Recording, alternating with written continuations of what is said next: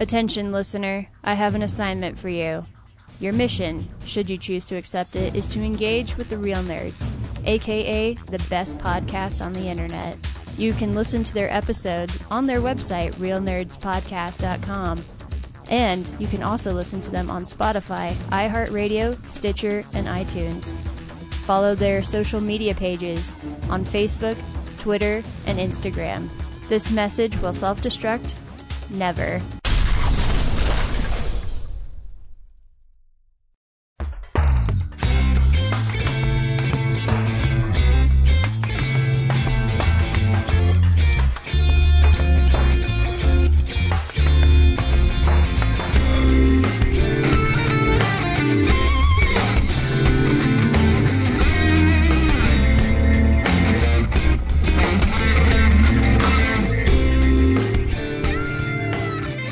This is Real Nerds Podcast, and for over 10 years, we have seen a new movie and podcast our experience to the world. This week, we went and saw the 60th animated film by Disney, Encanto, in theaters. Just kidding. This is my podcast. And we saw Resident Evil, Welcome to Raccoon City. Ryan, I didn't get the memo. I saw Encanto. Not whatever, Raccoon City, whatever the hell that's supposed to be. Well, then Ryan, you wasted your time. Ryan, who is the Raccoon City? The friends we made along the way, or is it just? I feel like I was deprived of raccoons in this movie. Can we talk about that right up at the top right now? Just You're right. Lack of raccoons. I've played every single Resident Evil game. I've seen all the movies. I have no idea why it's called Raccoon City. My guess is something got lost in translation from Japanese to English, and they go, let's just call it Raccoon. Maybe it's always been that in the games, though, right? Yeah, it's always been Raccoon City. Yeah. But yeah, you're right. There were no. Sometimes. Oh, go ahead. I was gonna say I'm gonna take a star off because you're right. There's zero raccoons in this movie. There were actually raccoons in my movie. Tanukis. Were you watching them with? What? Were you watching the movie with the raccoons, Corinne? No, there were raccoons on the screen. Oh, that's right. You didn't see Resident Evil. You saw Encanto. Yeah, that's right. Yeah. Encanto, a movie we should review and fulfills its quotient of raccoons. Well, maybe not the movie, but the short before it did. Okay. But you see what I'm saying? Disney has the raccoon game on point. They're doing it in their Disney films and they're doing it in their Marvel films. I won't be surprised when I see a Star Wars film with a raccoon in it. We also talk about movies that are coming out on Blu-ray, movie news, stuff we've been watching. We talk about movies. We talk about stuff that's happening around town. And this isn't happening per se around town, but while you're in your town, you can log on to a certain website and vote for my buddy Brad's film. Brad, why don't you tell us where people can log on to and vote for your film? So Stalker got accepted into the audience choice selection, which doesn't mean it won audience choice. It just means it's in a curated list of specific films from the 4 Points Project this year. On Vimeo, it's a showcase, and there's a link in there to vote for your 3 favorite films. You can't just vote for one. You can't vote for all of them. You have to pick 3, specifically 3, and hopefully ours is one of them. But yeah, the link is a bunch of numbers, so I'm just going to say go to Vimeo and search for the 2021 4 Points Film Project Audience Choice films, and it should come up. Awesome. Is that a link that you can share on Facebook or Twitter? Yeah, if you listen to this podcast and you follow me on any social media platform, well, I guess not any, just Facebook, Twitter, Instagram. Yeah, the only one you won't find it on is his Grindr account. Yeah, I obviously don't go by myself there. I have an alias, so yeah, it's huge schlong Brad. Yeah, but huge schlong Raphael. Turtle Dong 469.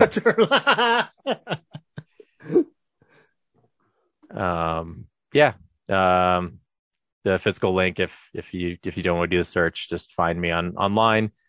I'm sure I posted about it, and you can find it from there. Hey, Brad, is there a way I can ruin you promoting your movie by suggesting that you're on Grindr? I guess we alienated a bunch of homophobes. I didn't.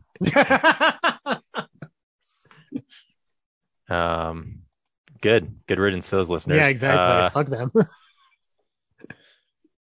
But yeah, it's pretty cool. And Corinne participated and helped out in that project, so a bunch of thanks go her way too.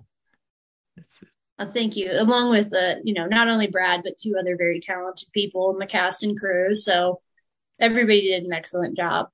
Yeah, our tiny 4-person team. This is the first time we've been a part of the, I guess, the final list part of the 4 Points project. It's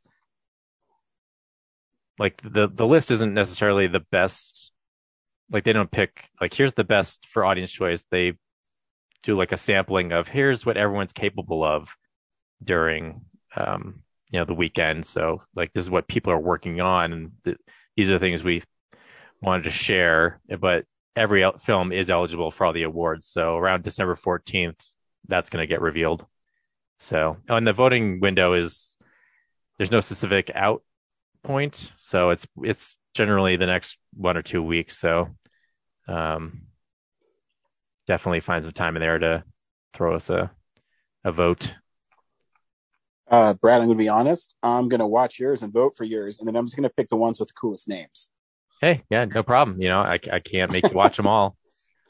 I did watch them all today, and there's some good stuff, and there's some, interesting stuff. It's always impressive. A diplomatic way to say there's pieces of shit. I would say there's pieces of shit. There's just like, there's always going to be that, disparity of here's a bunch of professionals from a production house making films, and then there's people who use an iPhone for the weekend, and they all deserve to be here, but there's just a hurdle of technical prowess that you just can't get over. So it really comes down to what are the best stories. And yeah, there's actually some that are similar to ours, and some people are doing 3D motion captured CGI characters. So it's an offering of what's surprisingly possible during the 4-day weekend for filmmaking. Cool. Zach, what are you working on? I am getting some ballyhoos recorded. You guys are going to be hearing some fun radio reviews coming up soon. I am wrapping up my stint as co-host of Punk Rock Horror Podcast here soon. We will be recording our final episode for the year this coming week. So it's been a fun ride with Mr. Undead Matt, and I'll be continuing to work on their video content moving forward. There is a new podcast series in the works between me and two of the boys from Pop Culture Brews, but no firm details can be set yet, other than we will be talking about a comedy giant that isn't Jack Benny. So stick around for that. The last thing that I want to bring up for you. I have to break away for 1 second. Sorry. You're fine. Yeah. You just got to go barf at the fact that I named Jack Benny on the show again.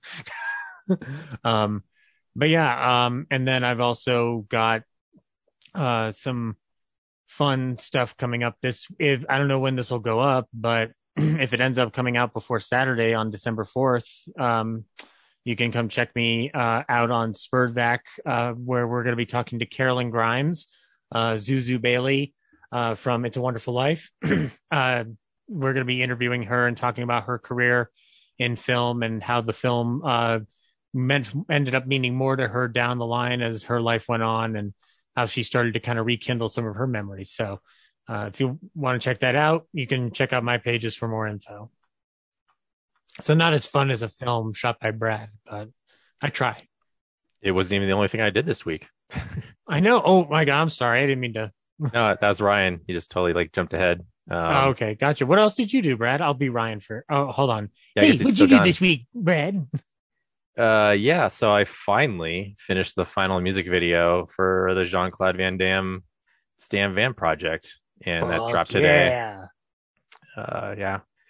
Took me God, 7, 8 years now to get that one done. So, Wow. Was there a Do you ever particular do the- reason? Who goes first? Was there a particular reason why it took that long? Well, first it took a while to get the band Rocket Surgeons to perform the song, and that happened 2 years ago. And then once that was able to be done, I had to animate it, which also takes a long time. So I put my nose to the grindstone and did that this weekend. Hell yeah! And Big then extended Corinne had a holiday. question. Oh, I was just asking, whatever happened to the thing of like the parody of the Joker trailer for the mayor in the movie that Ryan, not our Ryan, but other Ryan plays? Yeah, it's funny. You're like the second person in the past 2 weeks who's asked me about that trailer. The footage still exists, and I'm just waiting for Ryan Carroll to want to do it. So we have. What do you mean so he already shot the thing? He shot half of it, so there's some footage of it, but all the other things that finish and round out the trailer, he needs to show up for. So okay, whenever he feels like he wants to do that, I'm down. Although I'd rather wait for summer now. You need some winter shots. Make it gritty. Yeah. Well, we could lure him out with, I don't know, the offer of something and kidnap him into being in your project and getting that done. Maybe I can ask him. Maybe he'll do it if I ask him to do it. While you're at it, ask him if he wants to finish our Drunken Brewmaster bonus content for the Blu-ray, because that needs to get done too, so I can finish that Blu-ray. Sure. I'll just make him pretend he owes me a favor. How many projects you have in the works, Brad? I also have to finish the behind-the-scenes documentary of the Solve for X Blu-ray. So there's that. I have to make the Blu-ray for Spotlight. We have to do commentary tracks for a lot of those movies.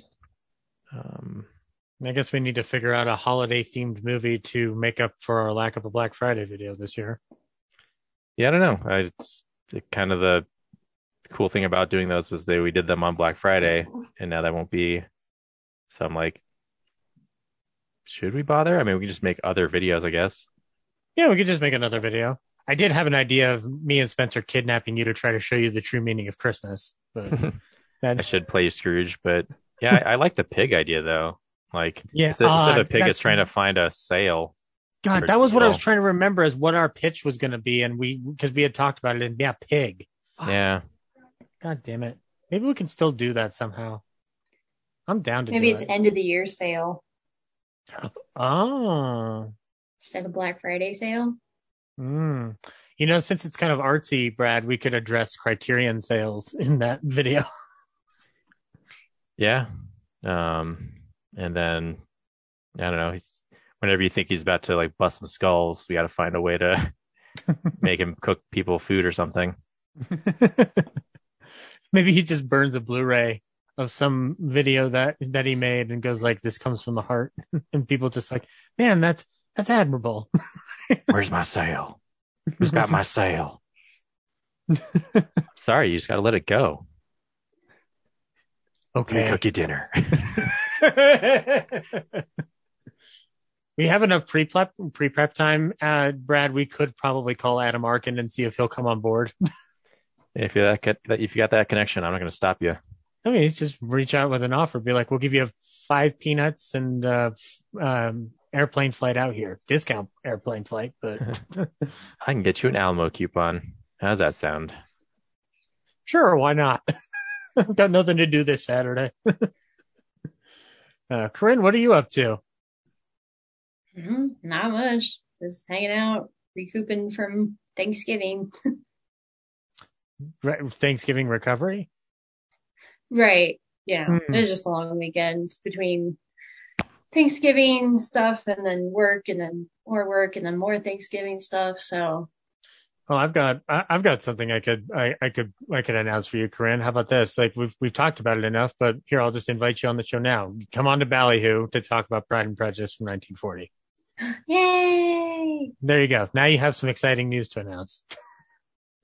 Or exciting question mark? Oh, that's exciting. I am looking forward to going home in like 2 weeks.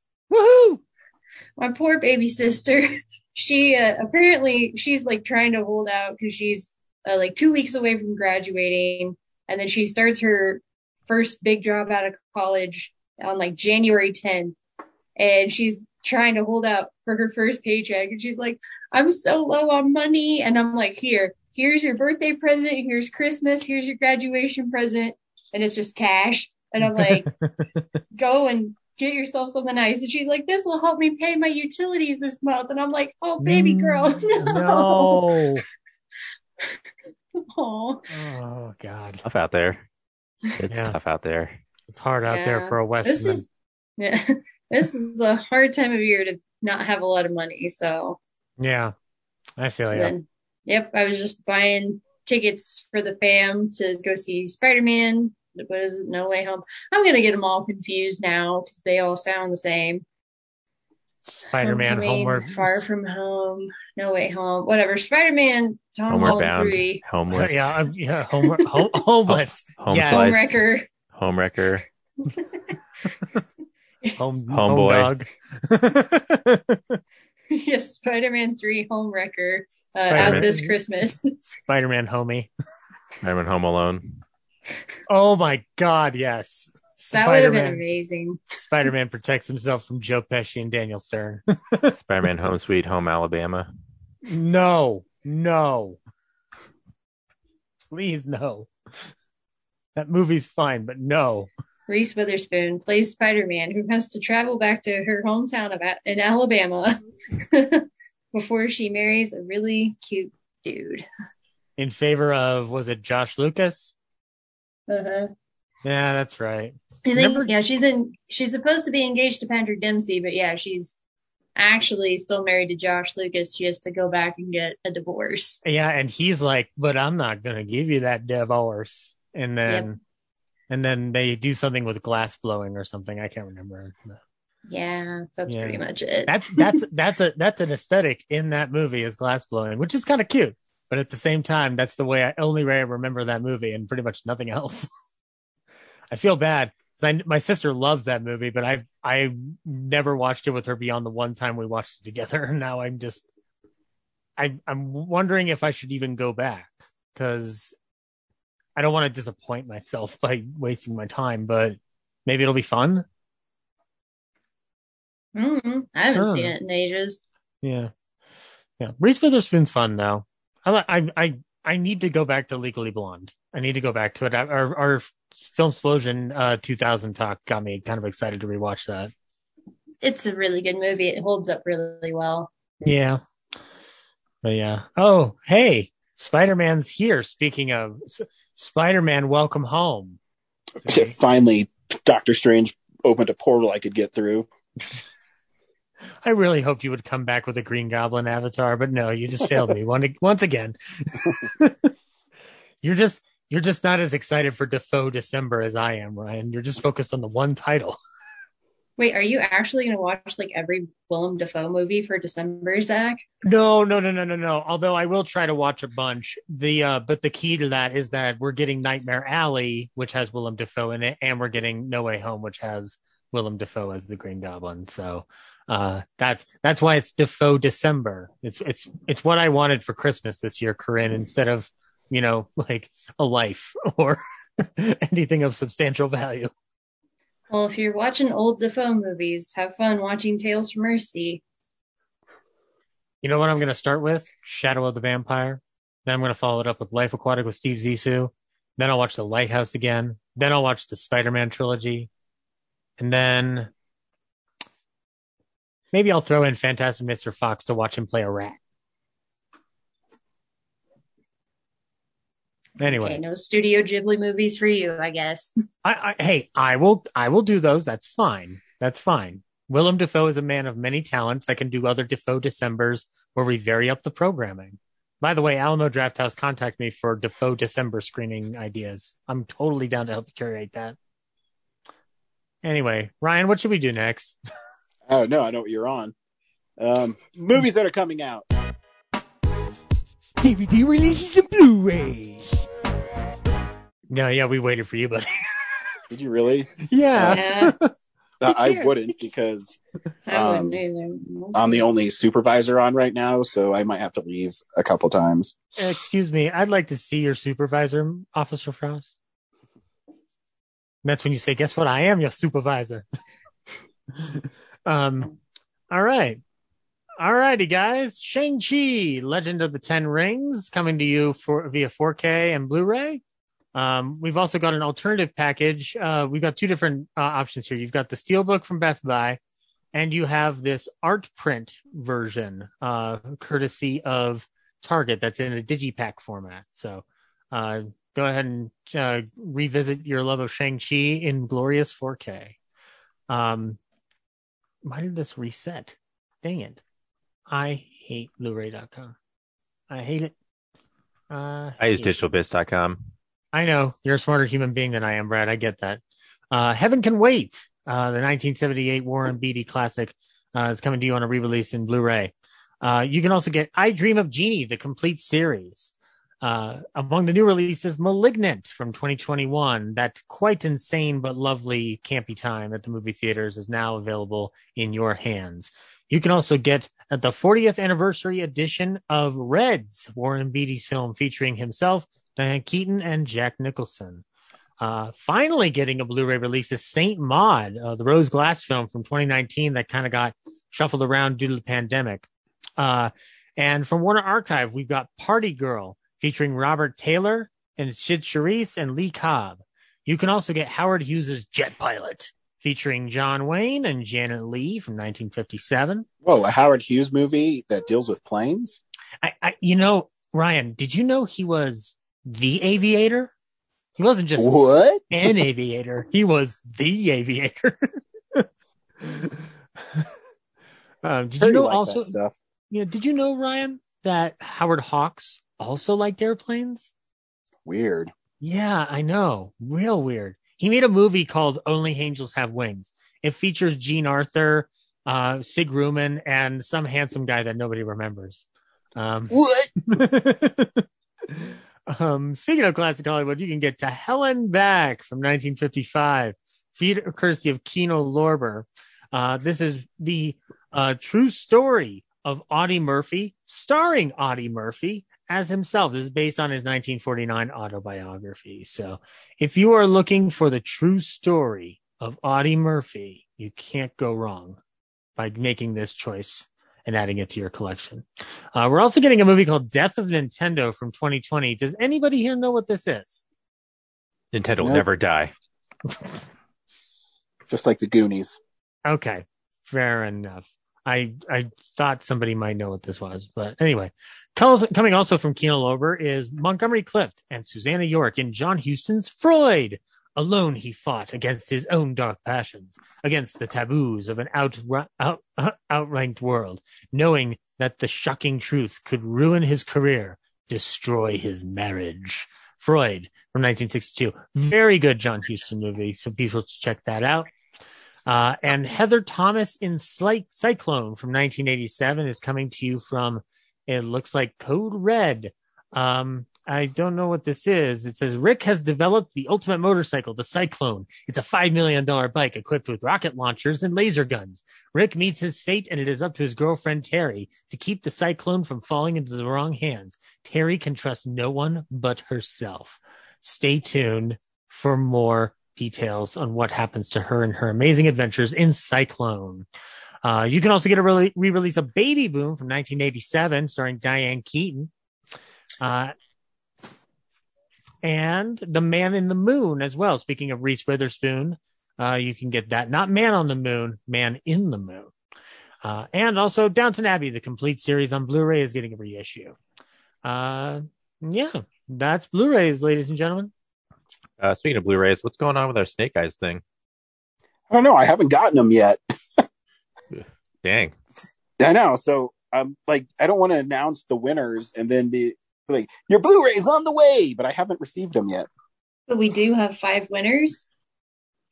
I have people that have signed or tweeted and stuff. I haven't picked any, no. Because I didn't want to fuck with it because I haven't gotten them yet. And then I was like, is it tacky for me to say, hey, where the fuck are these free Blu-rays you promised me? Hey, Ryan. A little nudge doesn't hurt. Hey, Ryan, since we're doing Film Explosion next week, can I mention a couple of titles that are coming to Blu-ray next week so that people might be aware of those in advance? Sure. Okay, cool. Coming to you in 4K on December 7th, 2021, a day that will live in infamy, ? You can get Who Framed Roger Rabbit in 4K. This is coming to you in a steelbook as well as a standard edition. And you can also get from Warner Archive at very long fucking last, Angels with Dirty Faces with James Cagney, Pat O'Brien, the Dead End Kids, and Humphrey Bogart. Michael Curtiz classic of the gangster genre that you can pick up. You can also get Elliot Gould and The Long Goodbye from 1973. And Ryan, Brad, the Karate Kid 4K collection. Yep, it's on the way. That box set looks fucking lovely. I'm just glad they finally put the third one in high def. Mm-hmm. Yeah. And then now people can sync up your lovely commentary that you did with John Ekstrom with the 4K edition of that film. Yeah, for years they had the first and second on Blu-ray as a 2-pack and just completely ignored the third and fourth. Yeah, they just kind of gave up at a certain point, but no longer. Now in a world of fandom ruling all, you can finally get Karate Kid Part 3 in 4K. Also from Scream Factory, Krampus, the Naughty Cut in 4K, coming to you from, like I said, Shout Factory. You can also get a reissue of Street Fighter from 1994. Yeah, sweet steelbook. Yeah, this is coming to you from Mill Creek. Is there anything related to new special features on this, Mr. Brad Haig? I don't know exactly. I bet it's a port of all the stuff that 88 Films probably did for it with their special edition. I gotcha. So, but yeah, I haven't checked specifically. Right on. Also, you can get on 4K Cry Macho, the new Clint Eastwood motion picture, where he looks like he needs a nap. But you can still pick it up if you so choose to watch it. And the Andy Griffith Show, the complete series, coming to you from Blu-ray. And Criterion will be putting out One Night in Miami, the 2020 Regina King film. So Ryan, you've got a cool Sam Cooke movie that you can add to your Criterion collection. Nice. Yep. And are we doing all of next week's stuff, or no? I thought you said there was one or two. No, those are the only ones. Unless you want to also count a reissue of Beavis and Butthead to America in Blu-ray. So, Brad, I know because 88 Films, as you know, across the pond, they say there's new interviews with the writer, director, actress, actors, and the producers. New featurettes, Van Damme at Universal, and like 6 other ones. Nice. Yeah, I didn't pay attention because I've got this will be my third or fourth buying of this movie. So, but the steelbook is pretty badass. Oh yeah, the art's great. It's interesting how we each have our own little. The movie is a 90s relic that I love. It's kind of interesting that we all have one particular title that we have multiple copies of. So Brian's got all the Evil Dead movies in several forms. Brad's got Street Fighter. I've got Halloween. It's kind of neat. I mean, if they put out more editions of Ninja Turtles, that would probably be one I'd have more of. But they should have a better version of the Ninja Turtles. Just saying. Yeah, they haven't done one since the 25th anniversary set. They've done some hey, we did these Target 2-packs or whatever, but it hasn't been a good collector's edition. And there's bonus stuff that is online that you can watch on YouTube from that movie that isn't on any of the DVD releases. So 35th anniversary coming up. Let's make it happen. The 4K release of Ninja Turtles. Let's do it. Brad, they're waiting for the 50th anniversary so that you'll be too old to care by the time that it's released. Okay. Will I even be able to see it? I'll have glaucoma by then. Yeah. That's what they're also banking on. They're banking on movie news is what we do next. It's real news. Hey, Ryan, do you want another season of Chucky? I do, actually. All right. It's already been greenlit. The fucking Chucky show, I'm telling you, is brilliant. It is? Yes. Can I stream it anywhere, or is it something I gotta put on Sci-Fi? Sci-Fi. You can probably stream it. I think it's on. I don't know. Do you have Comcast? We do, I think. So it's we part of- don't. Yeah, we have Dish. Sorry, never mind. Well, it's part of USA and Sci-Fi. I'm guessing you can stream it somewhere. Yeah. Um, Here we go. In the news, it does say that the entire season will be available to stream on Peacock starting the 1st of December. Yeah, no, it's awesome. It deals with you have to see, just to be a heads up, is you have to see the last 2 Chucky movies. It doesn't hurt to see the originals either, but the last 2 it follows the canon of those. And yeah, it's Chucky. He's kind of like a horse whisperer to impressionable youth, and he tells them to kill people, and it's pretty great. And I was watching an interview with Don Mancini, and he was talking about how many times they'd be getting away with saying fuck on network TV. It's pretty interesting. Is like Chucky encouraging them to like shoot up their schools or like kill their abusers? No, exactly. So the first episode, the protagonist in it is this kid who's bullied. And so he's like the Chucky. So the kid is like collects dolls, and he grabs the Chucky doll at this garage sale. And slowly throughout the episode, Chucky starts coming to life. And then there's a point where he goes to the school's talent show as a ventriloquist, and Chucky just makes fun of everybody. And lots of mayhem and murder ensues. So, is he doing his own killings? I said before, the animatronic for Chucky and the puppeteering is incredible in this show. Is Chucky doing his own killings, or is he just living vicariously through other people? No, he is. So, because once I can't get them to kill, I got to do it myself. So he'll kill someone, and then everyone thinks it's, the kid or someone associated with him. But everyone's aware of Charles Lee Ray, and one of the kids is a true crime podcaster, and it's just a really fun show. I promise it's not, well, it's kind of silly, but it's still pretty fun. It's Chucky's gotten better as it's aged, which is kind of unusual to say. But I fucking love the show, so I'm stoked that there's a season 2. Cool. Wonderful. Hey, speaking of Peacock, hey Brad, can you do me a favor? Maybe. Oh, you're doing it. You're doing it. I really want you to play the 6-minute trailer for the new MacGruber series. Are you sure about this, sir? No, Major, I'm not. This son of a bitch is our only hope. He's what we like to call a problem inmate. Why's that? He doesn't play well with others. He did what you want! We need you, MacGruber. Why me? You were specifically requested. Mac, I'm not going to sugarcoat it. It's a suicide mission. Who let the dog out? My country has invited me to die for it, and I RSVP'd Yas Queen.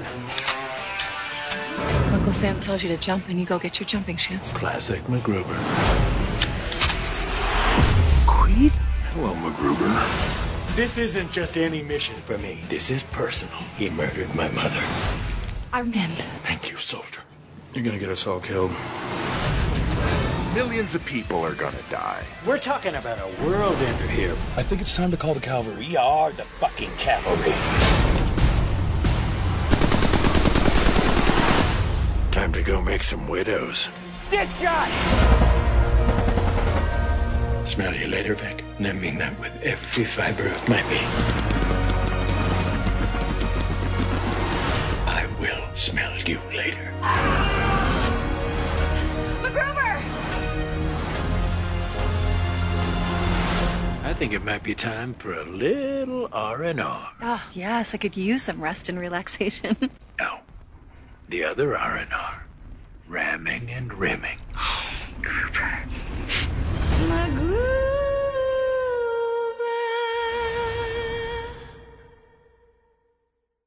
It's awesome. I didn't know that was out.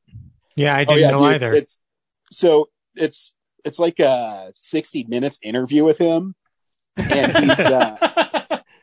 he's in prison now. And the guy says, "Hey man, you've got charged with 38 contempt of court." And MacGruber's like, "Well, what the fuck does that mean?" it's so funny. And he's talking to, so he's put in prison. He's like, "Yeah, I was put in prison for killing one single fucking guy." And he talks about his throat rip as being his trademark thing. And they show this footage of him with Navy SEALs and ripping this guy's throat out. And it cuts back to MacGruber, says, "Where'd you get that? I've never seen this before. That's really fucking cool." While he's in prison for killing people. It's awesome. Nice. Yeah. It's like 7 minutes long and it's brilliant. Well, shoot. Thanks for that exclusive scoop. I'm going to watch that after we're done here. And what's even better is it comes out the same day as Spider-Man. So shoot. It's like, the bad thing is I'm going to have to stream it on Peacock. I was going to say, is that a premium thing on Peacock or a free one? It's a free one, but have you ever tried to watch Peacock? It's the worst. I don't know about that. I think they're all pretty much the worst. But like so I have Comcast, so Peacock is included. Hang on, I'm getting called again. Continue with news. All right. So we're going to turn to a little bit more of a serious piece of news. As we all know, in certain form or fashion, the Netflix series Squid Game, coming from South Korea, has been quite a hit, ranging into all gamuts of pop culture. And a report coming from Radio Free Asia via Variety yesterday reported that a man who smuggled copies of the hit South Korean show Squid Game into North Korea has been sentenced to death by firing squad for the crime at hand. The RFA learned that the series was smuggled in from China on USB flash drives, and authorities first learned of the show's presence in North Korea after catching high school students watching the program. Squid Game is an outlawed program in North Korea in violation of their Elimination of Reactionary Thought and Culture Act passed in December of 2020, which prohibits the dissemination and existence of media entertainment deemed unacceptable. For the most part, this act was passed in an attempt to limit the spread of media influence from capitalist countries like South Korea and the United States. That is insane. That's insane. I mean, not for North Korea. No, it's not for North Korea. It's just still insane to even read it, regardless of us knowing what North Korea has done in the past with this stuff. I mean, they do it all the time. Like, that's the status quo over there. I'm surprised this is a news story. I mean, it's a news story because it has Squid Game attached to it. No, I think it's still a news story. It's still a newsworthy story, so long as people are getting shot to death for the crime of spreading art around. So I understand it's South Korea, or I understand it's North Korea, Brad, but that's still news. I mean, but they also that's like a common thing. Like they've been silencing people over art for years, you know. It's just like, I know. Oh yeah, you got to keep that knowledge alive though, because it's still there. Like, it hasn't gone away. So nevertheless, has anybody here watched Squid Games? No. I did. Okay. Am I the only one who did? I don't have Netflix. I want to see it. Yeah, that seems like something y'all would watch. And be like, oh, did you see that brutal kill when that guy shot that other guy? Oh, did you see that dude get his head blown off? Oh, I loved it when they fell through the glass and they smashed on the ground. I mean, I saw Battle Royale on Hunger Games, so yeah, but have you seen 455 people die, Brad? In a single show? All right.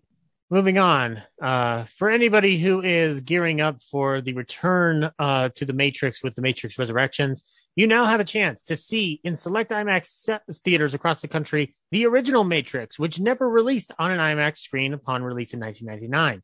So you are now able to catch it on a 2-night run on Tuesday, December 7th and Wednesday, December 8th, 2021.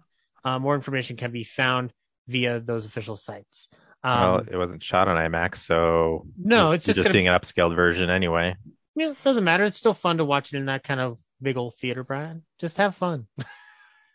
No, I'm going to ruin everyone's fun. It's the holidays. Hey, Brad, instead of talking about Raccoon City, we're just going to talk about Free Guy again. And we're going to talk about Ryan, where are you? Encanto. I'm coming. If Ryan's not here, that means we are talking about Encanto. Y'all can What? talk about Raccoon City and what you've been watching. If that happens, Corinne, then I'll talk about House of Gucci. So There all we right. go. It's just going to be a smorgasbord episode, Brad. Yeah. Name it Anywho. accordingly. Do what you want, but at the end of the day, I'm editing this thing and I get to decide what happens. So I'll just end it right here. yeah, might be a half-hour show. You'll make like a spot announcement at the end, like, ladies and gentlemen, due to my incredible lack of boredom, this episode is ending right now. The only way you get caught up on these things is to start making cuts. Oh god.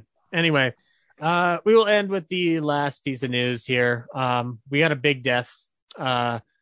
Stephen Sondheim passed away at the age of 91. I think we're all familiar with at least one piece of Stephen Sondheim's work, whether it's West Side Story, Funny Thing Happened on the Way to the Forum, Sweeney Todd, Merrily We Roll Along, Into the Woods. Man Was a Giant.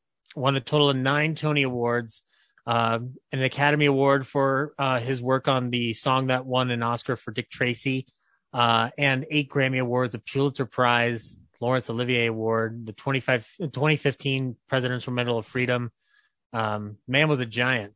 And I know that people don't, I know there are bigger fans of Broadway out there that have more eloquent things to say on it, but you know, there have been adaptations of his work in several respects. Like, we're getting another iteration of West Side Story, which he did the lyrics for. Who was the other person we were talking about earlier this year who like died just as like their new movie came out? Melvin Van Peebles? No, his Criterion Collection came out. Oh, that's right. Yeah. And then there's like someone else earlier in the year, but just like, it's weird that that keeps happening. I know, it's kind of weird. Like, I mean, too frequently. To be fair, though, Sondheim probably didn't have any, as far as I know, didn't have any direct actual involvement in the making of this new iteration of West Side Story. But Maybe his estate doesn't get as many residuals if he dies before the movie comes out. I don't know. Brad, don't go down this dark road, please. There's a whole world of people that are sad over his loss, dude, including me. I was on Facebook and I was in this group and they said that there might be a thing with, what is it, Universal? I don't, who's doing West Side Story? 20th Century Studios? I don't remember. I just know Spielberg's directing. The gentleman was an absolute giant. He changed the landscape of American musicals. And he would encourage Oscar Hammerstein II encouraged him to write on his own, and consequently Sondheim did the same for people such as Jonathan Larson of Rent and Tick Tick Boom fame, and the groundbreaking Lin-Manuel Miranda. So, you know, Sondheim, you know, passed along the legacy that he had. I mean, for me, it's not even West Side Story. It's Sweeney Todd. The cast recordings of that, even the iteration that Tim Burton did, which I know not everybody loves, but and I've heard I've heard the cast album since for Into the Woods after finally watching the movie version, and I still love the music. I think the music's great. A funny thing happened on the way to the Forum. It's remarkable. Corinne, do you have any Stephen Sondheim particular favorites? You know, I was looking over his list of works, and other than West Side Story and Sweeney Todd, I really am not familiar with any of his stuff. I never saw the Into the Woods movie, so I think I saw like the junior version or something one time that like a cousin or somebody was in, but I mean, I don't really remember it. So yeah, but I mean, he is a legend in the industry, and I know that, you know, he will be missed a lot by that community and by the fans. Yeah. And the reason I bring it up is I am fully aware that this is a movie centric show. However, musicals are a very integral part of the cinematic landscape. And, you know, quite frankly, to not have Sondheim acknowledged at that point would be disrespectful. You know, like, I mean, and there are things about his work that I've gathered that just remind me about it faces reality in a very, I don't want to say entertaining way, but in a way that I don't know, it just gives you a sense of able to comprehend what's going on. And I again, like it sounds disingenuous because you really should have like a true Broadway expert here to talk about it, but there are a lot of cinematic influences that are still seminal classics, and he had a huge hand in those. So big bucket of win for him. He will be missed. And that is news. I wouldn't be surprised if, I think they probably haven't just enough time that they could, add like a little, for Steven or whatever at the end of the new West Side Story. Mm-hmm. I wouldn't be surprised if that happens. How do we know it's not just for Steven Spielberg? Well, you know Spielberg likes to thank himself in his movies, right? Wait, in what world? Just imagine someone doesn't know Stephen Sondheim died and they do put that at the end. They're just like, wow, the director thanked himself. Wow. I'm sure they would clarify Stephen Sondheim, maybe even have like a little photo or something of him. I don't know. He's so funny. I mean, and by the way, I haven't seen this movie, but I want to now because there's a bunch of people attached to this. But Sondheim did co-write with Anthony Perkins a movie called The Last of Sheila, directed by Herbert Sunshine Boys Ross, with Richard Benjamin, James Coburn, James Mason, Raquel Welch, and Ian McShane. And this was from 1973. And Rian Johnson has said apparently that this is a big influence on Knives Out. So I've got some homework to do. Yeah. And James Mason's in it? Yeah. I mean, looking more into this now, he co-wrote 11 episodes of the television version of Topper, which is based on the 1937 film that features Cary Grant. So, yeah, shoot, man. That's a hell of a fucking legacy. Anyway, sorry, guys. We can move on if you want. Let's go ahead and do that then. Yeah. What are you guys been watching? Yeah. So, this is the stuff we've been watching. Corinne, what have you been watching? Oh, I finished up my X-Men the Animated Series watch. I just kind of skipped around in seasons 2 and 3. Mostly I was watching it for the Phoenix Saga because they have, supposedly it's the only version of X-Men that's ever done the Phoenix Saga right. I don't know. I didn't read the comics, but oh man, it's no wonder nobody's done this right other than the animated series because it's convoluted as hell. You have 5 episodes that just deal with the first part of the Phoenix Saga, and then you have 4 more episodes that deal with the second half, the Dark Phoenix and all that. So, apart from how it affects Jean Grey, is there any other particular reason why the Dark Phoenix Saga is so fucking beloved? Like, I just feel like there's got to be more X-Men stories than just this one. I don't know, man. And at least, I don't know about in the comics, but in the TV show, she's dead for all of 5 seconds before the Phoenix Spirit pops up and is like, oh, well, we can bring her back to life, but you each have to give up some of your own life force. And they're like, cool beans, let's do it. And then she's fine 2 seconds later. So what was the whole point?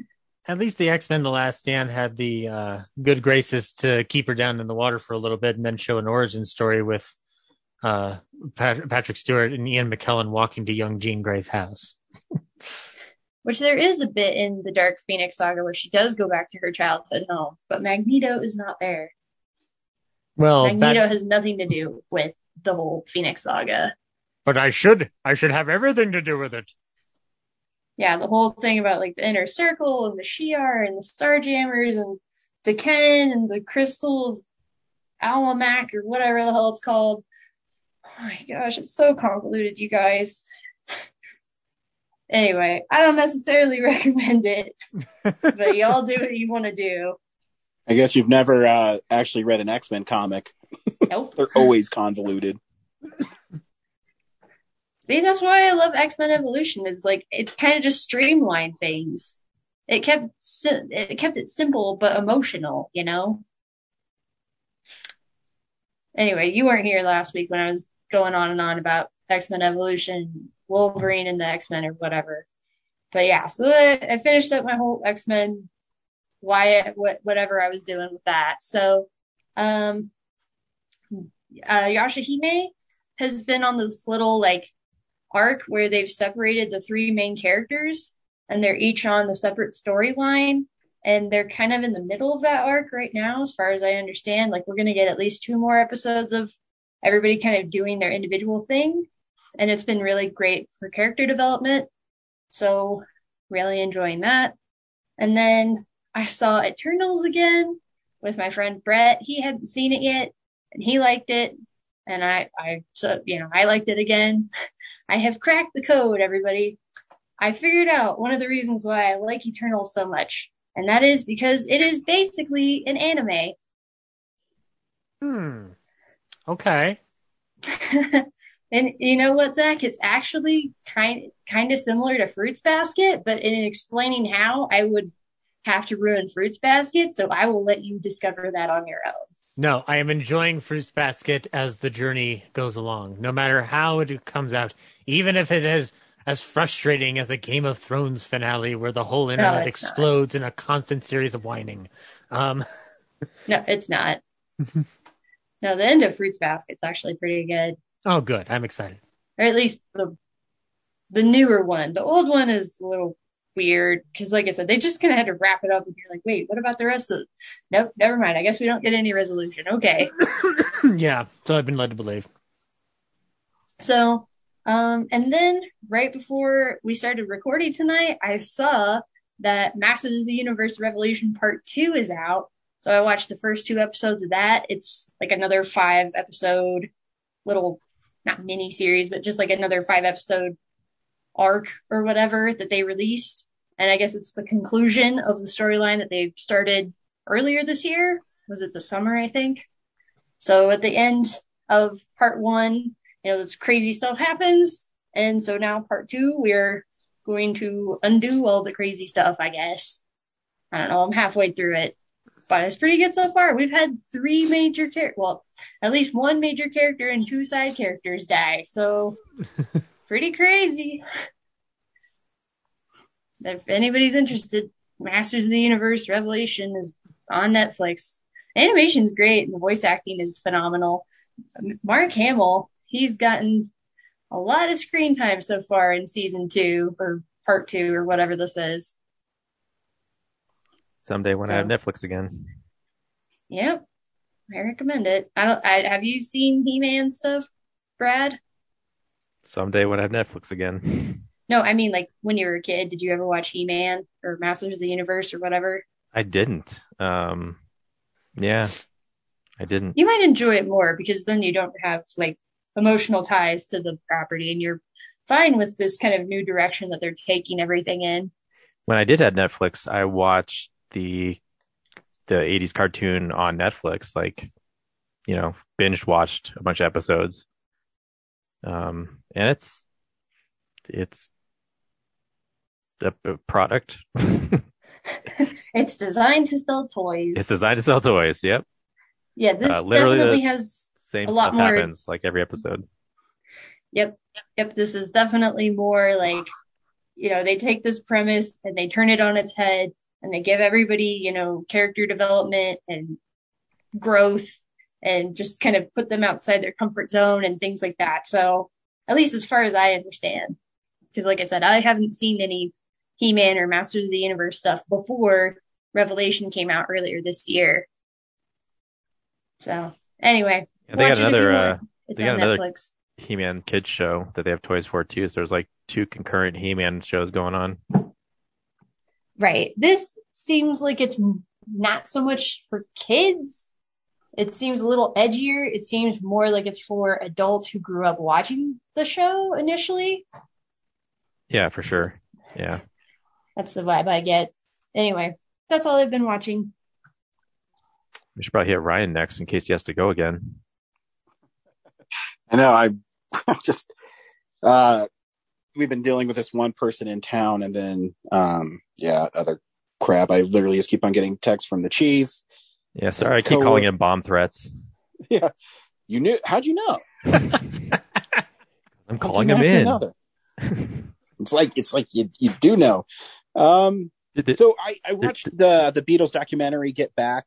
Oh fuck! Disney How was it?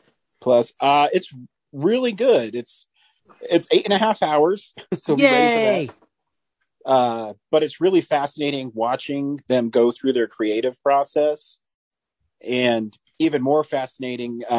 This is really the last time they recorded anything together, and you can see the friction and the fractures in the band. I mean, there's jealousy and it's really interesting. It kind of pulled the curtain back, and it gives you a really kind of fun way to explore these really important people in music. But I mean, I really enjoyed their creative process in doing it as well. So yeah, it's pretty great. I mean, I think you have to be kind of a fan of their music and their place in music history, but it's nice too that Disney allowed, the Beatles told them they had to keep in the cussing and the adult themes. So it's not edited at all. You know that the most of that footage is from the documentary for Let It Be, which was there was a version of this story basically told in the 70s, and this is the one that's basically unloading most, if not all, of the footage. Yeah, they have a tag at the beginning that they went through 150 hours of video and audio stuff to, Yeah, I've still never seen the documentary that they did that they initially did, but I was alluded to that when I saw the trailer for the first time. So I'm like, I've been excited to find 8 hours to just kick back and watch this in a whole sitting. Yes. So, I mean, basically they just remove the veneer and the shine, and it's really showing them. And you can tell as you watch it that there's no way they're going to stay together, because they're just totally going in different ways. And between all their outside influences, and I don't know, when you watch it, it feels like the Beatles have reached as far as they're going to go, which I disagree with, but, the band is just way too fractured, and there's way too many people pulling them and way too many different egos going on. But it's really fascinating. There's no narration. It's just the Beatles talking with the people in their inner circle, and them getting together to record Let It Be, which actually would become 2 albums. And it's fascinating. I think everybody should watch it if you're interested in music, or even if you like documentaries. I think it's not a bad way to spend 8 hours. I mean, obviously I didn't watch them all at once. I'd watch like hour chunks at a time. Well, I also do love long movies made by New Zealand filmmakers. So true. Count me in. True. I watched Dracula Dead and Loving It, which yeah, you did. I have a soft spot for it because the kid in me. It's not that great of a movie, but I still enjoy moments of it, and I still think it's one of the most faithful adaptations of Dracula. And I mean, you throw in Mel Brooks silliness in it, but it follows the beats of the book pretty closely. And it's incredibly faithful to the Todd Browning version too. I know it's obviously being released amid a Francis Ford Coppola world, but it's very, very much trying to hit on Todd Browning's version. Yeah. I know some people bemoan Leslie Nielsen as Dracula. I think he's fun. Renfield, you asshole! Him tripping and falling on, bat shit. It's silly. And probably the best scene is when Renfield is eating bugs with Dr. Seward. Just how aghast he is when he's eating it. And he's like, "You just ate that grasshopper." No, I didn't. Similar to you, Ryan, with your joke about Great Expectations, and I think it's Hot Shots Part 2.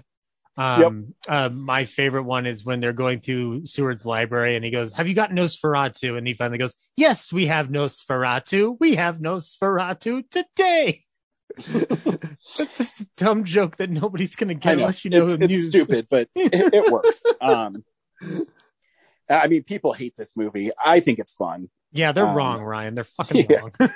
Just enjoy it. Just enjoy that. No, it's not going to be as good as Young Frankenstein or Blazing Saddles or History of the World. Just enjoy it. That's all I can say. Agreed.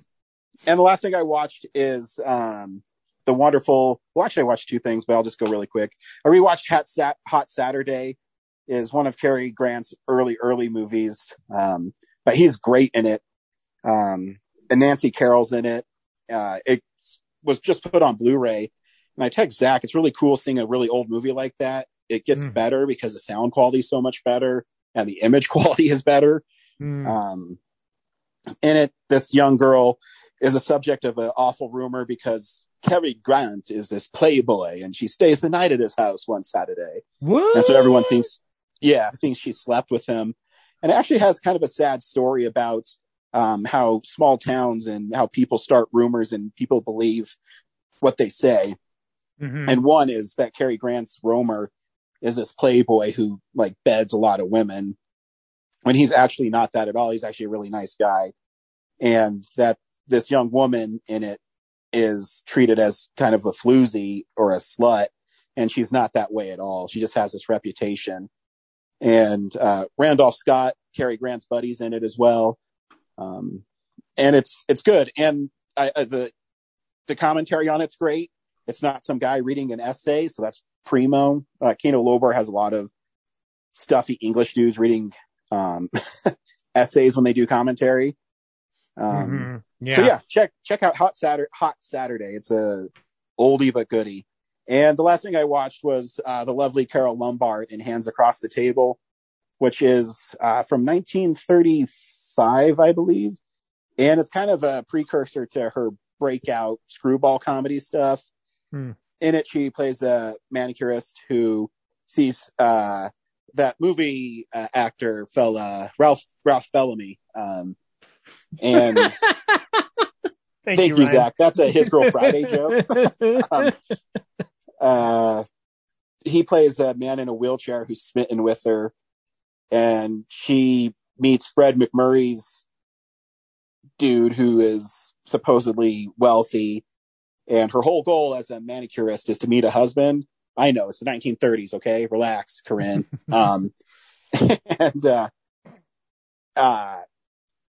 So yeah, it's just a cute movie. There's lots of silly setups in it. One, like the big thing is Fred McMurray's character misses his boat to Jamaica. So he has to pretend he's in Jamaica for his fiance, but he's staying at Carole Lombard's apartment and she doesn't like him too much. Will they fall in love? Will she accept Ralph Bellamy's hand in marriage? Oh, you'll have to watch Hands Across the Table to find out. By the way, Ryan, you're becoming a bigger deep diver into Carole Lombard than I ever was. Like, I need to catch up with you. I'm like super excited how much she's captivated you. No, I'm actually thinking I'm going to watch all her movies. Some of her stuff's kind of hard to find though, but I can help you. I can help you track down. Yeah. I'll give you a hand. Like, I mean, they do have, I think in 2 months, they're going to have another Kino Lorber called White Woman with her and Charles Laughton's coming out. So yeah, which was, we all know with Lawton and Lombard, it was the prequel to White Chicks in the 2000s. Exactly. Now, so, I'm smitten with her. I just love everything she does. I think she's an incredible actress, and I just have fun. Yeah, no, dude, you're kicking it. I love it. And that's what I watched this week. I don't know who else has to go. It's either me or Zach. Brad? Nice. I watched Hawkeye. That came out. Oh, yeah, I watched that too. You also forgot to talk about Ghostbusters. Oh, yeah, Ghostbusters was fun. All right, perfect. Yeah, I won't. Cool analyst. Yeah, I won't waste more time. It's a fun nostalgia trip, and I cried in a Ghostbusters movie, which I never thought I would do. Such a wuss. All right, I know. But you don't understand. She couldn't stop Olivia Wilde, and and then she got help from her spoilers Ghost, and I was like, "Oh, I'm not seriously shedding a tear, am I? Fuck." And I do love all her dad jokes in that movie. Mm-hmm. And I love Paul Rudd's I'm a summer school teacher and I'm going to show him shitty horror VHS from the 80s. I did love hearing the cry of Chucky going, ah! It's a fun movie, and it's okay to just have a really fun movie. It's definitely the second best Ghostbusters movie. Cool. Yeah. So I watched Hawkeye, those 2 episodes, and I guess there's 6. So we're already a third of the way through, and it's fun. Should be interesting to see where this goes. I also watched the South Park COVID special, and that was fun. And I'm excited to see these future mini movies that they're probably going to build up to. Lower Deck season 2, Star Trek. I wish I could talk about, but it's such a inside joke show for people who love Star Trek that it's just gonna be lost on you guys. And then I watched a documentary about Julia Child, and I barely knew anything about her, and now I know a lot about her. So that's what I watched. Did you ever see that movie Julie and Julia? I didn't, but I kept thinking about it the whole time. Well, maybe you have to watch that now and see if it's like at all accurate. Yeah, I'll compare it if I get around to it. Okay, report back, Brad. Yeah, interesting lady. Very influential. Yeah, she has a display at the Smithsonian. The cool part of that documentary is like they had old footage of her PBS show, and then they would insert shots of like 4K HD food porn. So you're just like, you're watching this grainy black and white, and then they cut to, breaking these up. They show like a modern day of like what she's cooking in high res. And you're just like, oh my God, I just want to eat right now. So yeah. Kind of like watching Man versus Food. Like, definitely don't watch it on an empty stomach. Yeah. So yeah, that's what I watched this week, Zach. All right. Excuse me. I only watched 2 movies this week. First of all, at Film Club, we watched The Postman Always Rings Twice, which I had never seen before. And Ryan, have you ever seen this one? Ryan? I'm sorry. My kid's talking to me. What'd you ask me, Zach? I said, have you ever seen The Postman Always Rings Twice? Oh, yeah. Okay, I'd never seen it before. I fucking loved it. That's a great movie. Yeah, no. It was one of those things that just flew over my radar for whatever reason, but nevertheless, I enjoyed it. I hate movies like that are like classics, and I feel ashamed that I've never seen them. And then when I watch them, I'm like, man, this movie's great. Yeah, and I'm embarrassed to admit I haven't seen it. Well, Ryan, I've had this talk with people in the Film Club. Like, it doesn't matter when you get to those things; you get to them when you're supposed to get to them, and then you just enjoy the shit out of it. And like it's more like welcome to the club and not worrying about when you saw what. It's a solid noir film. The source material comes from the same person who created Double Indemnity, and it and Double Indemnity match up in so many ways with its plots and its themes. The key with this one, I think, is that this is MGM doing a noir, and there are elements of it that I must admit I found a little bit hard to swallow in the regard of, like, Lana Turner's hair is always perfectly coiffed. It never, like, no star in MGM is allowed to look like a mess. And somebody alluded to the fact that the score is just so over the top. And I agree. Like, it is very punctuating in a kind of a grating way, but the rest of the movie cancels all of that out. It's just incredible. If you've never seen The Postman Always Rings Twice, it's essential noir. I'm so glad I finally got around to this. That Film Club has been really good for me, exposing myself to noir in a better way. So, and then the other thing I saw was on Thanksgiving. I went to go see House of Gucci with my pal Malia, and I wish I had seen The Last Duel to compare and contrast the 2 Ridley Scott releases this year, because I get the feeling you didn't see The Last Duel because you're one of those punk millennials who uses a cell phone. No. Yeah, look up from your screen once in a while, Zach. No. Yeah. No, Ridley. Ridley, you're putting your foot in your mouth, and you created 2 very popular franchises. So I don't want to hear, or at least one very popular franchise. So I don't want to hear about you bitching about comic book movies either, because you didn't help by contributing to pop fan culture. So if you have anybody to blame, it's you. I'm Ridley Scott, and people should just see my movies because I'm Ridley Scott. You should just see Alien and nothing else but Alien. And maybe Blade Runner. Maybe. Have you seen his last two Alien movies? I'm not sure he likes Alien. No. But he wanted to try to continue Prometheus. But yeah, I'll see The Last Duel eventually to compare and contrast, which I hear it's great. House of Gucci, though, I liked it a lot. However, the caveat that I have for House of Gucci is that it is incredibly campy. And I don't know how I feel about it because I'm not emaciated with the world of Gucci culture or whatever the fashion world entails. I guess if I'm looking at it from an objective standpoint, the whole idea of the fashion industry and the name that Gucci carries, that campiness is called for. Oddly enough, if we're talking about the Jared Leto performances that have come out within the last decade, apart from Dallas Buyers Club, this might be my favorite thing he's done. Because he's hamming it up, and the makeup is incredibly interesting. It's actually very good, but it's not the most perfect thing. Let's just say it's not J. Edgar level. But his performance is interesting because he's very much playing a very sad sack human being. So it is kind of cool to watch him try to do that.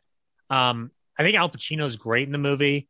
He restrains himself for the most part. He only does one outburst scene and that's it. As for our big leads, Adam Driver's fantastic in it. As is Lady Gaga. I think this is easily Lady Gaga's best performance on screen between this and A Star Is Born. I like A Star Is Born, but she's really good in this. Overall, though, I do feel like the campy tones at times and some of the shifting structure make it a little bit wavery. But I do recommend it if you're in the mood for an interesting crime piece that you probably weren't aware of.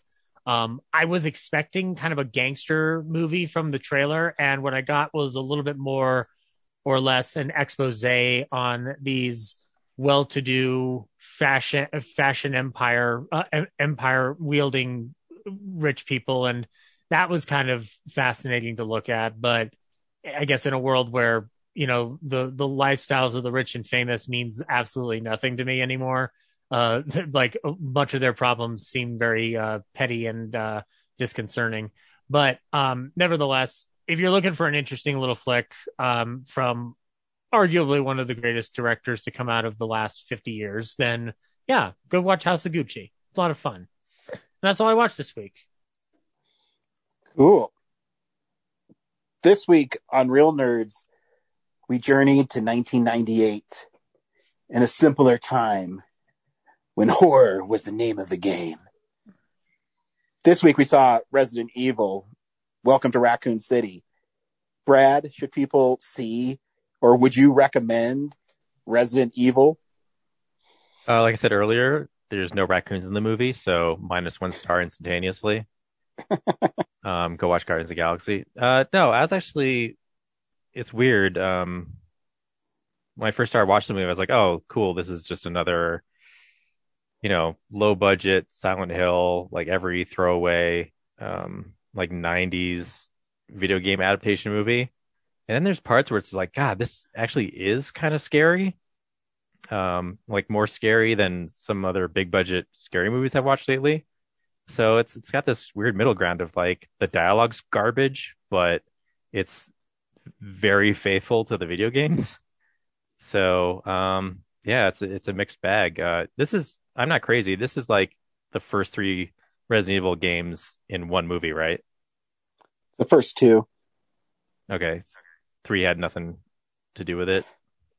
No, 3 is Jill trying to escape Raccoon City, and she's chased by the Nemesis. Okay. So yeah, it's just 1 and 2.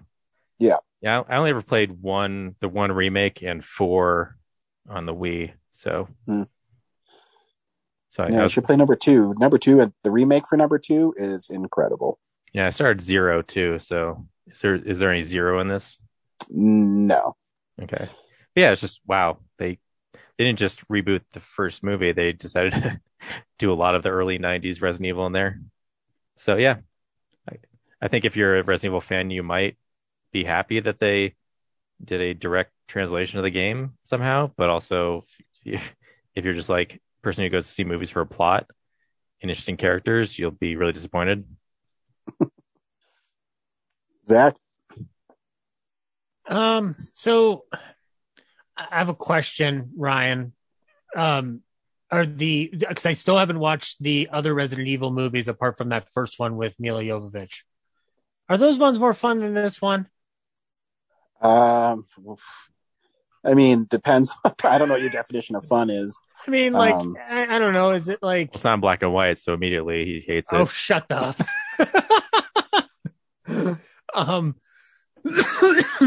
I don't know. This I will movie... say this: they're a lot more action heavy, a lot more Matrix foo is what I call it. Okay. Oh, waifu, you mean? That's the original terminology for it. You mean waifu? I thought it was waifu, but it's like the Matrix foo, where there's lots of slow motion shots. The final chapter, whatever the fuck the last one's called, lots of cuts, like cut. The editing's really quick. Lots of heavy metal. Mm-hmm. I mean, they're fun. I still have fun watching them. But no, they're not the same kind of movies at all. Okay. So then that makes me excited to watch those a little bit more. Not because I don't want a horror property such as this, but I got to tell you, this movie takes itself so fucking seriously that it grated on my nerves a little bit. I know nothing of the Resident Evil games. They sound like fun to play, but the story within Umbrella Corporation and thusly this very generic plot set around pharmaceutical corporate evil giant. The only parts of this movie that I enjoyed were flat out just the horror elements. Like everything else just really fell flat for me. I think there are fun moments. I think there's really innovative looking horror film stuff going on in here, especially moments that remind me of clips of the game that I've seen, but nothing to really like wow me over. So, yeah, I think if you're a fan of this franchise, you're going to love it. And that's really cool. I just couldn't really get into it. If we're talking about video game movies that crossed the border with me, Mortal Kombat was way more accessible by comparison and a lot more entertaining. But again, I'm sure fans of this will enjoy it, and I hope they have a lot of fun with it. So, as someone who's played every single iteration of this game, even on PlayStation 1, when the first one came out, and then I got really excited when the director's cut was coming out because they would show blood and gore. See, back in the early days of PlayStation 1, and Brad and I are the only ones old enough to remember this. I remember what they are.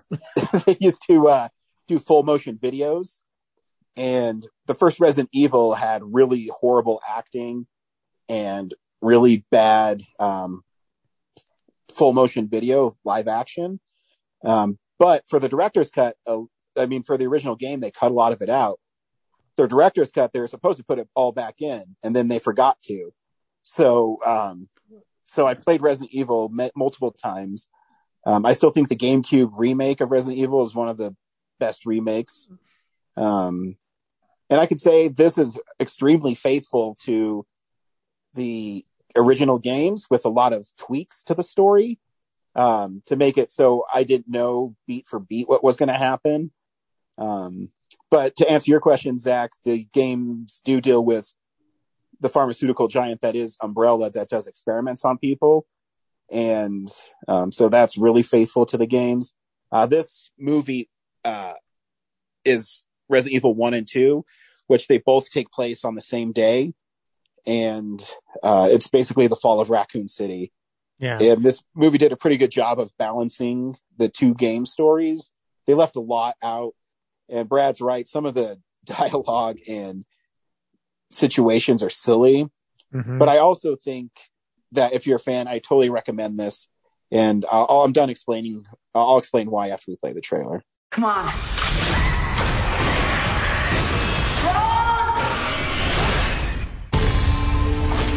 Every story has a beginning. Discover the origin of evil. Why are you back here, Claire? Your conspiracies weren't true when we were kids. They're not true now. We need to expose Umbrella.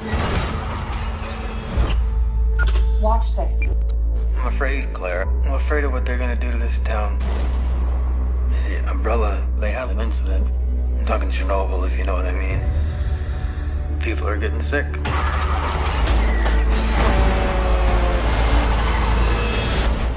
gotta help us, Claire. Let the world know what's really going on.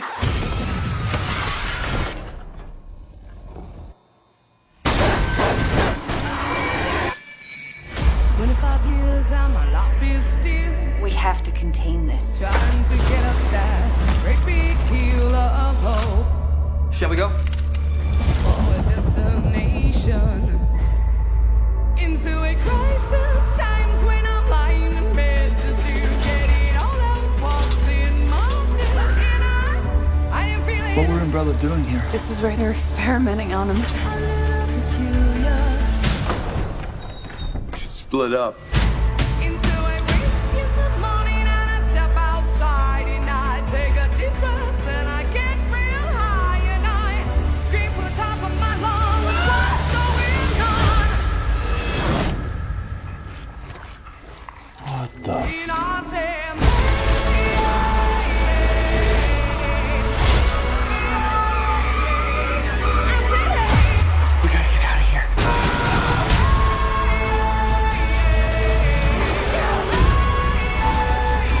Umbrella down.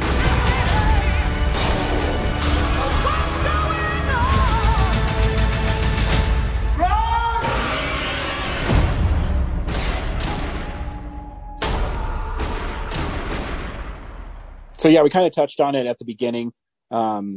Umbrella corporation is headquartered in Raccoon City, which is somewhere in the northwest of the United States. In the film, they're slowly poisoning the residents there that cause them to turn into zombies. And it just so happens that Claire and Chris Redfield are orphans, and Claire's a runaway, and Chris is like the superstar teacher's pet guy who becomes part of STARS, which is basically like a SWAT team in Raccoon City. And the city starts to fall, and they have till 6 a.m. to get out. And that's the premise of the movie. And yeah, so it's really interesting. This movie is a really big fan service to fans of the game. It does a pretty good job of the two games merging. Resident Evil 1 the video game takes place at the mansion. Resident Evil 2 is Claire and Leon meeting in the police station and escaping it. So, I mean, this movie does both those parts. The orphanage is in the games. The underground passages are in the games. The part where Wesker sits down on the piano and plays that song to open the door, that's an actual puzzle in the game with the actual music from the game. So people like me, I think it's really fun to see that. And Brad's right. I think this movie is actually kind of scary at points. They do the great job. I was reading some reviews, and I know people were complaining about it being too dark, but I actually thought that lent itself to the style of the game, where, especially the later ones where you have a flashlight and you're going through dark corridors. The flashing, the sequence where the gun's going off and the light's going off every so often. Yeah. That shit was fucking wonderful to see. It's the games are so campy. The first one, I'll never forget. There's a couple of lines that I'll never forget. One is, I can't remember who's telling Jill this. I can't remember if it's Wesker or Barry. And he says, "Jill, you, the master of unlocking things, will take this." And she gets a lockpick. They kind of give that to Claire in this. And there's blood on the floor. I hope it's not Chris's blood. And it's so bad.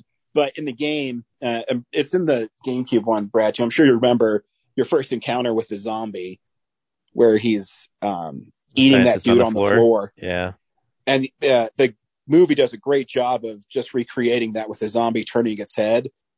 I was hoping that someone was going to get hurt and at some point they'd like go into a room and find like a red herb and a green herb. Oh, that would have been sweet. Have to try to figure out how to mix it. But what I did like too about that moment is they took out that one zombie and then they split up and then all hell broke loose with all the zombies.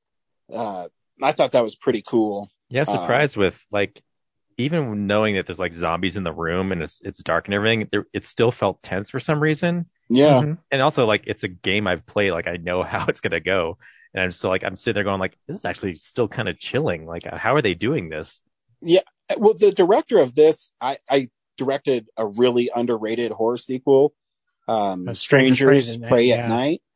And I think this movie does a great job of building the tension because it's not really super horrific at the beginning. It kind of lets it breathe a little bit to get you into the world. And then it really, they tease you a little bit with when Claire's at the home by herself and that little boy busts in and she's asking him if he needs help. And he says, no, you do. And they play with you, moving the camera. I think it's 3 or 4 times before the zombie breaks through. Yeah, like really, a lot of the best parts of the movie, there's no one talking. It's just slow camera moves and just quiet tension. Yeah. Yeah. And like I said, I'm pleasantly surprised because I mentioned earlier that, and Zach asked me about the Mila Jovovich ones. Mm-hmm. I'm a fan of them just because I think they're goofy fun and they're way more convoluted than this movie could ever hope to be. But are they self-serious? That was more my I don't know if they take themselves seriously. I think the third one's probably the best one. Mm-hmm. The fourth one, I can't remember if this is how bad it. No, it's the fifth one where it's literally just like set piece after set piece. I mean, the whole premise is she is running through this underground area that has downtown Tokyo, downtown New York. It's really stupid. Right. This one, I think, built tension really well. I felt claustrophobic too, Brad. I don't know if you felt that too when he was like all the zombies and stuff. Yeah. And he felt like hopeless, even though, Chris Redfield's probably going to make it. But I actually felt that he might not. Yeah, and he's getting chased down by, I forget the scientist's name, but who gets like transformed by the G virus or something. That'd be William Birkin. Yep. Yeah. I don't remember him from the games because I don't think he's in the first one, right? Because he's not part of the mansion stuff. He is in the second one. He's he's the big boss in the second one. It's kind of the same thing. He injects himself with the G virus after he's shot, and then the train sequence is the end of the second game as well. Gotcha. But yeah, there were some moments there where I was like, how much bigger is this guy going to grow, and how is Chris going to get out of this? And like, also, why is he not just why is he hiding behind the wall? Just keep running, dude. Like, the G virus doesn't give him super speed yet. So, it's funny that this movie plays so much to fans of the games. In Resident Evil 2, when you fight William Birkin, he follows you throughout the whole game. And every time you kill him, you're like, oh, finally. And then you'll see him, I don't know, 20, 30 minutes later, and he's bigger and meaner and tougher to beat. That reminds me, his daughter, strangely calm for someone who just lost both their parents. Yeah, she's a scientist.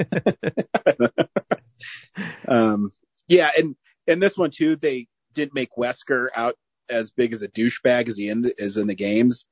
I was thrown off by that because I was like, man, like this guy from the Umbrella Academy, he's like, Wesker just seems like a misunderstood dude. Whereas in the other movies, he's like behind everything.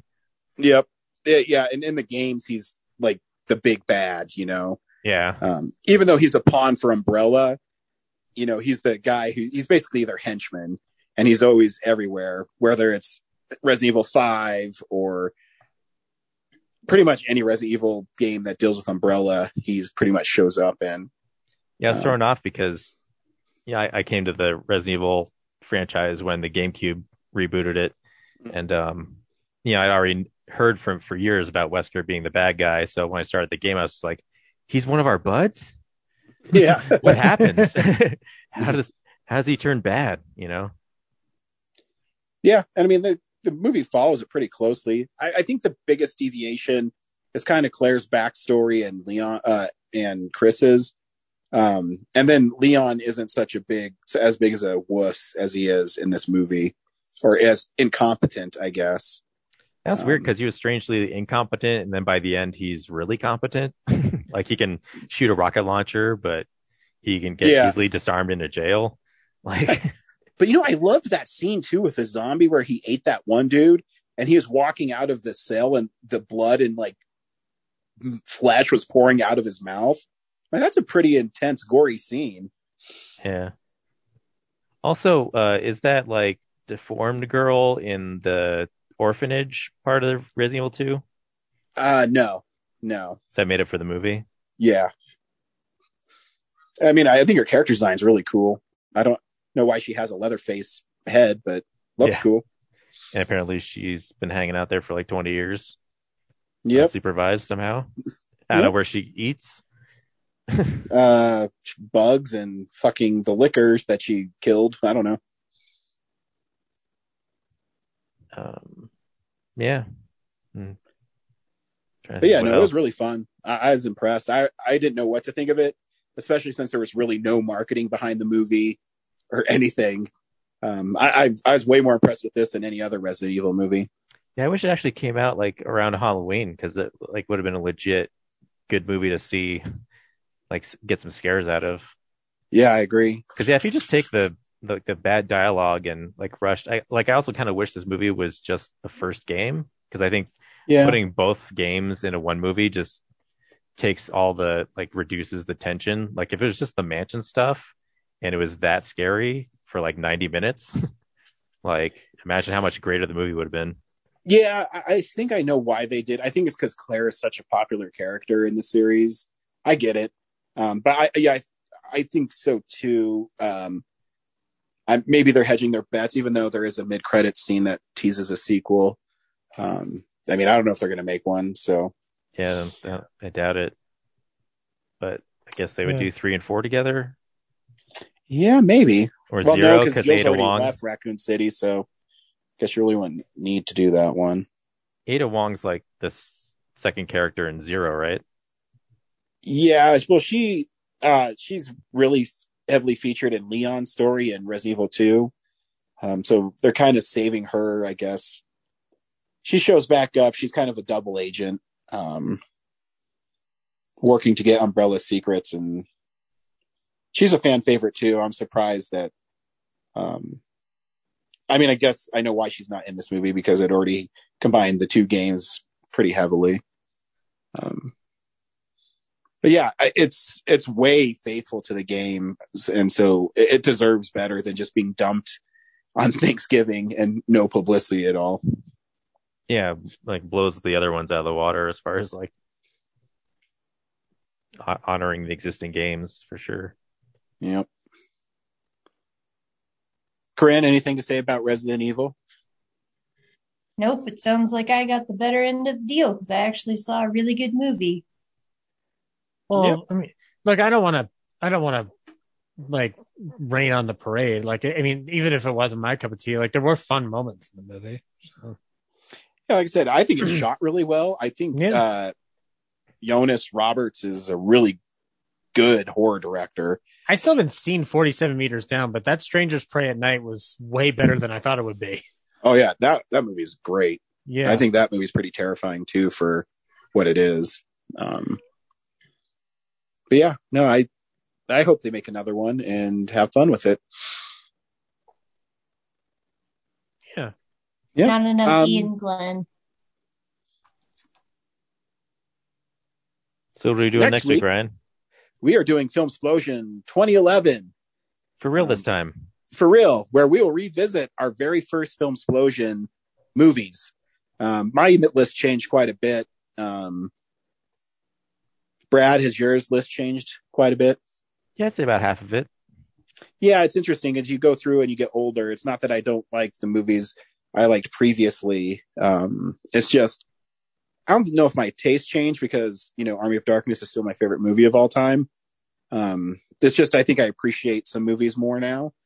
And two, it's always hard because I use Letterboxd to compile my list. The Letterboxd does movies on when they're supposed to come out or when they were made. So some of the movies that are on Letterboxd aren't actually released in 2011. Stuff like You're Next and Cabin in the Woods. But yeah, it's fun. And I can't wait to do it. And we'll get to hear 3 new lists for the first time. That's right. Yep.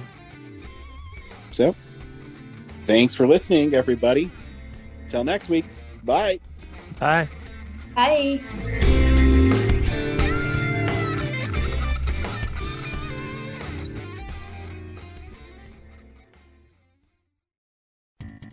Thank you for listening to this episode of Real Nerds Podcast.